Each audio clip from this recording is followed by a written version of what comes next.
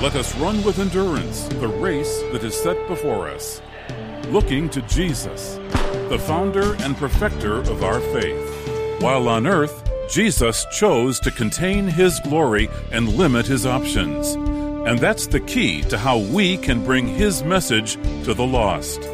As we learn why the cross can do what politics can't, today we'll find out how to effectively take the cross into the world. From the Moody Church in Chicago, this is Running to Win with Dr. Erwin Lutzer, whose clear teaching helps us make it across the finish line.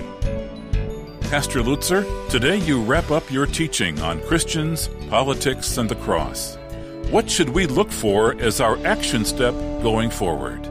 Dave, I hope that no one who has listened to the series of messages has come to the conclusion that I don't think politics is important, because I do think it's important.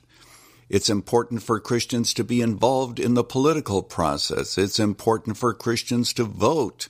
What an opportunity we have, and we should take advantage of it. But in terms of an action step that is even more important, and that is to share the gospel. Maybe it's a person across the hall, or maybe it's a student, maybe someone who is broken down with grief. Let us build bridges to this world and represent Christ well. You know, if you've been listening to the ministry of Running to Win, you know that our burden actually is the gospel of Jesus Christ. We emphasize so many other issues, but it always comes down to Jesus and the gospel. Have you been blessed as a result of this ministry? I trust you have. We're looking for people who become what we call endurance partners. They are people who stand with us with their prayers and their gifts, and they do so regularly. Would you consider becoming an endurance partner? Here's what you do. You go to rtwoffer.com. That's rtwoffer.com. Click on the Endurance Partner button. Or you can call us at 1-888-218-9337. That's 1-888-218-9337. Thanks in advance for standing with us. And now we go to the pulpit of Moody Church, where we hear once again how the cross of Jesus Christ has to be taken into a hurting world. Jesus went from victor to victim. Can you imagine on that day what happened? He is the one, who limits Satan and gives Satan the parameters and tells Satan what he can and can't do, because Satan is always subject to God. But on that day, Jesus said, I'm going to let you be in control so far as this is concerned. Can you imagine Jesus Christ staring in the very face of evil on that day and saying, today you win. Go ahead, do it. When he is King of Kings and Lord of Lords. And he lays aside his rights, he lays aside his glory, he lets it all pass, and what he says is, I am willing to do even that. Get it done. And he's King, and he's God, and he's Lord. What are some of the clear implications of what it means for us to live out the cross? I think of two. First of all, of course, this great reversal of values reminds us that God's way up is down.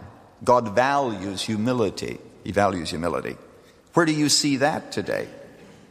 Where do you see the surrender of our rights? Where do you see that kind of humility that says, yes, I wouldn't have to do it, but for you, I will? Where does it exist? That gets to the heart of what Nietzsche was talking about, that if we want people to believe in our Redeemer, we're going to have to act redeemed. We're going to have to act like Christ, and we find it hard to do it. Augustine, the great theologian and philosopher, said that God has humbled himself, and yet man is proud. It's proud. What a commentary. And we have a lot more to be humble about than Jesus did. He had a perfect human nature. We're sinners. We're sinners. We have very little to be proud about. Actually, more accurately, nothing to be proud about. You did hear about the person who went to see a counselor and said, the older I get, the more humble I'm becoming. And the counselor said, that's good because you have an awful lot to be humble about. Here we're talking about us as sinners. And we are proud. And God became humble. Why did Paul write this letter? Did he say, I think that there are some seminarians who need some topics for dissertations. And they're running out of things to teach over in the seminary, so I'm going to give them a passage that they can chew on for a while. Is that the implication? No. Look at why he gave it to us. He needed an illustration. Every preacher needs an illustration. Verse 3, do nothing from selfishness or empty conceit, but with humility of mind, let each of you regard one another as more important than himself. Do not merely look out for your own personal interests, but also the interests of others. Have this attitude in yourselves, which was in Jesus Christ. And that's why he wrote the passage. Because he said, what I want you to do is to have the same sense of giving. I want you to see such a reversal of values that it absolutely flies into the face of what the world is all about. The world is always trying to climb the ladder, and you're going to have to take the chute down. The world is always saying to itself, what I want to do is to advance. I want to control. I want to be master. I don't want to be servant. Christ comes along and says, do you want to be like me? Then be a servant and have the good of others ahead of your own. Do you think that's hard? Hard. I think it's almost impossible apart from the deep work of the cross in our hearts. It is absolutely impossible. Illustration. Promise keepers. 43,000 pastors in Atlanta. We're spending all day worshiping God. We hear a message on the filling of the Spirit. We all pray that God will fill us with the Spirit. We're almost ready to burst. We feel as if we could fly. It's evening time now, and it's time to go back to the hotel, so we get on to the Metro in Atlanta. We're singing choruses in the subway. The whole place is ringing. Everybody that's walking by is hearing hundreds and hundreds of men crowded together, all sing, all hail the power of Jesus' name. It's marvelous. We get into a Metro car and we go along and we come to the major station where all of these Metro cars come, and it is there where the various hotels have what do you call it, buses or vans rather, to pick up people to take them to the hotel. It is cold, even in Atlanta at night. Wind is blowing there, and some of us thought that that was the South, and we were misled. We thought that it was supposed to be warm. There aren't enough vans. One comes every few minutes. You've got 100 men all wanting to get into the same van. Now, mind you, let's review as to who they are. Pastors who go to heaven every evening and come back in the morning. Pastors who have just been newly filled with the Spirit. Pastors just singing the wonders of Jesus on the subway to make the rafters vibrate. And we all scramble for those vans as if our lives depended on it. Your pastor included. My excuse was that I had a cold. I did, didn't I, Daryl? And I didn't have a hat, and I just hate cold air blowing when I have a cold. That was my excuse. Daryl was with me. He's one of the most unselfish men I have ever met. How in the world he got onto the same van as I did, I don't know.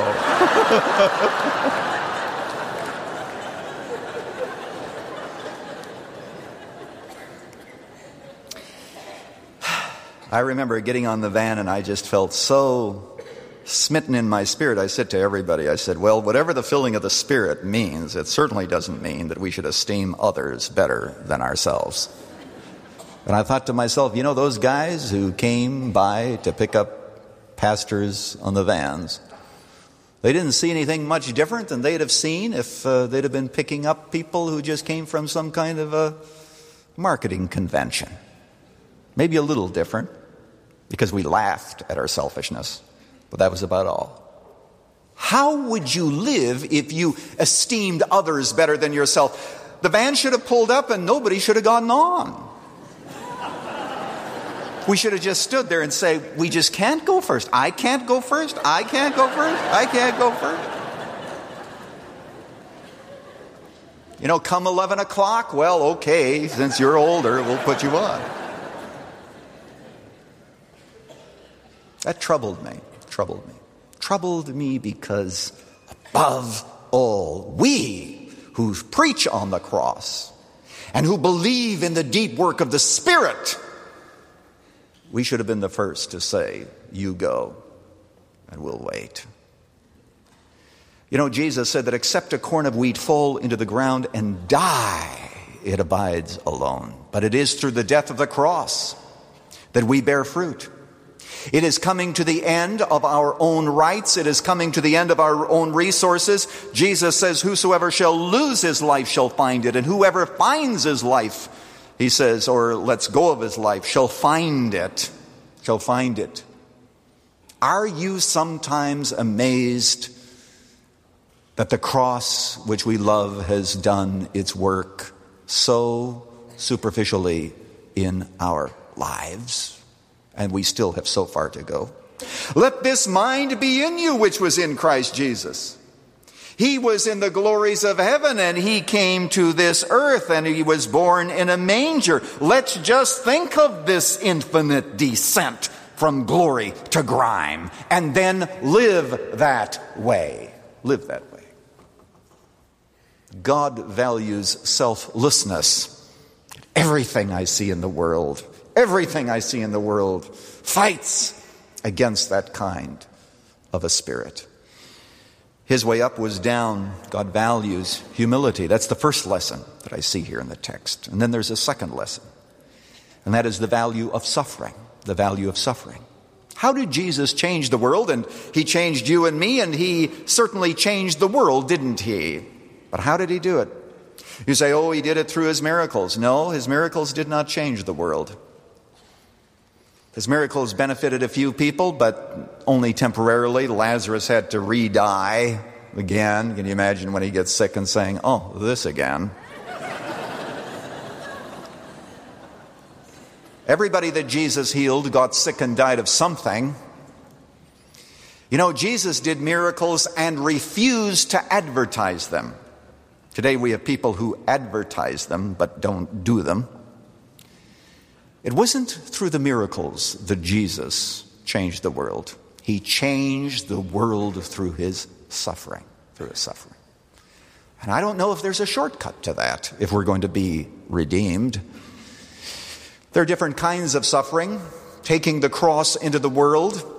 There is, of course, the suffering of circumstances. Sometimes that involves the physical sufferings, marital conflicts. There is a kind of suffering that undoubtedly attracts the attention of God because we suffer well. We should suffer well for his glory. There's another kind of suffering, though, and that is where we receive suffering because we belong to Christ. It's sometimes called persecution. All who live godly in Christ Jesus shall suffer persecution. But there's a third form of suffering that I think is even more precious to God, and that is voluntary suffering, such as what Christ did, where we choose to suffer though we would not have to. We could go back to our safe place, but we take the risk of sacrifice on behalf of somebody else. That is special to God. Bonhoeffer, of course, theologian who has attracted the attention really of the world, who was willing to stand up to Hitler, and who made the statement that when Christ calls a man, he bids him come and die, and himself died in Flossburg at the age of 39. Bonhoeffer used to ask the people of his day and the church of his day, who is Jesus Christ for you? Christ said, if you go into the jails, inasmuch as you have done it unto the least of these, my brethren, you've done it to me. Let's not criticize the innkeeper. We do every day what he did, except we do it knowingly, and he does it ignorantly. He didn't know that Mary was bearing the Son of God, so let's let him off the hook. Fact is that you and I know that when we visit someone, Jesus expressly says, "You have visited me, you have clothed me." Christ says that. And therefore we have the opportunity to ask the question today, who is Jesus Christ to us today? In Bonhoeffer's day it was the Jews, but who is it today in America? Certainly it is the unborn child. It is the single parent. It is the child reared in the ghetto. It is the poor. It can also be the cab driver. By the way, as a parenthesis, this week I caught a cab, talked to the man who listens to our radio ministry, and he was telling me that Dr. Stoll of Moody Bible Institute was in the cab with him. And this man is a believer, and Pastor Stoll, Dr. Stoll, took him by the hand and led him in prayer. And he must have told me that 3 or 4 times. He says, he actually held my hand. That's who Christ is to us, cab drivers. People at work who are very un-Christ-like, gives us a chance to treat them as Christ would treat them. And as a result of those opportunities, we extend beyond ourselves. There is a death that we need to die inside so that we can see that our circle of sacrifice must be increased if we are to look like the redeemed and meet Nietzsche's challenge. Because they're out there, and what they want to know and what the world wants to know is what Jesus looks like. In Brazil, there was a festival. And at these festivals, you know, they always sell trinkets, and there was a sign up that said, "Cheap crosses for sale." I wonder if that's the way our cross is. It's nothing that's this dramatic, we say to ourselves. None of this business of humility. My cross means ascend the ladder. Do this, but whatever you do, do not become a servant and do not accept the humble place. Let somebody else do that. Yet it is to the brokenness of the cross, that is that cross of humility and sacrifice to which God calls us. There is a legend of a man who was walking along carrying his cross, and it got rather heavy, especially the older he got. And maybe that's the way you feel today. You say, when I was younger, I used to be able to bear the cross more easily, but my cross seems to be getting a little heavy.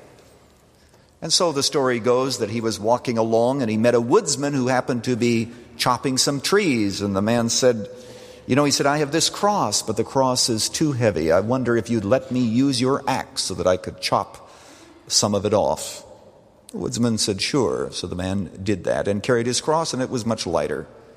Then the story goes that the man came to the promised land and noticed that there was a gulf between him and the promised land that only the cross could bridge, but his cross was too short.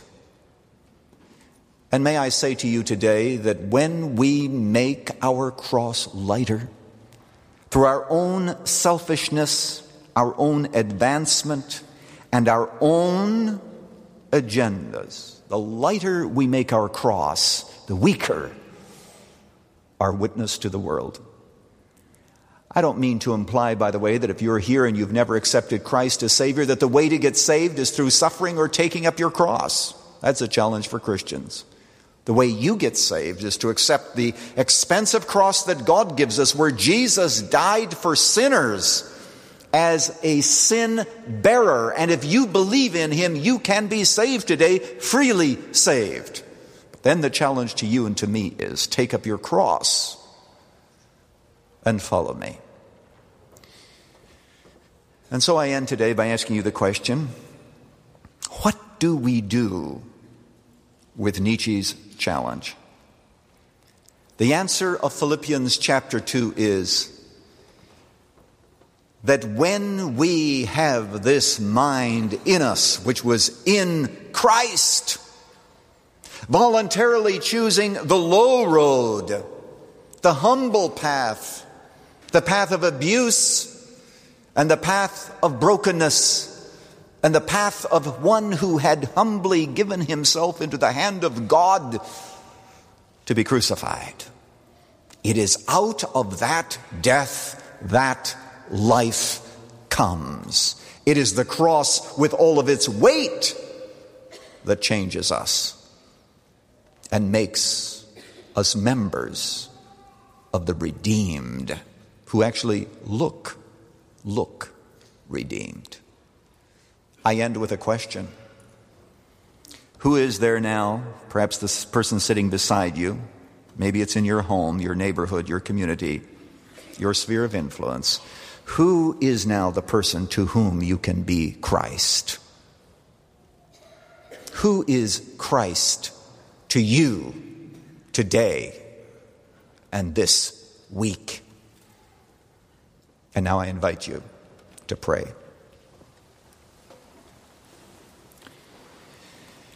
Our Father, we ask in the name of Jesus that you will break down the selfishness that exists in my heart and in the hearts of all those who have heard this message. How unlike Jesus we really are. We ask that graciously, Father, you might work in us a deep work. May we be willing to serve unrecognized, unknown, humbly. And then, Father, may we be willing to suffer on the behalf of those with whom we don't have to suffer, but we choose to lighten their load through our own sacrifice. Help all of us, Father, to look like our Redeemer. And now, if God has spoken to you, you tell him whatever is on your mind and heart right now. Invite him to begin in you a work that will take the rest of your lifetime. Begin a work that will change you and make us like Jesus. Hear our prayer, O Lord, for we are needy. Amen.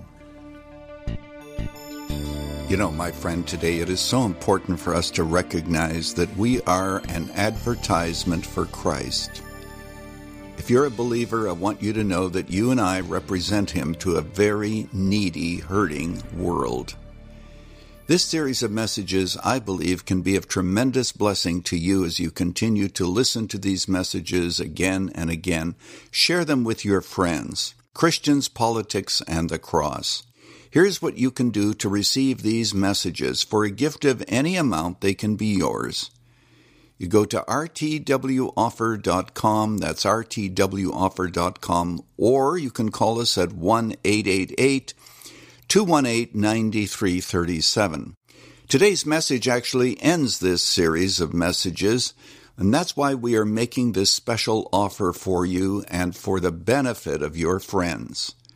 Simply go to rtwoffer.com or call us at 1-888-218-9337.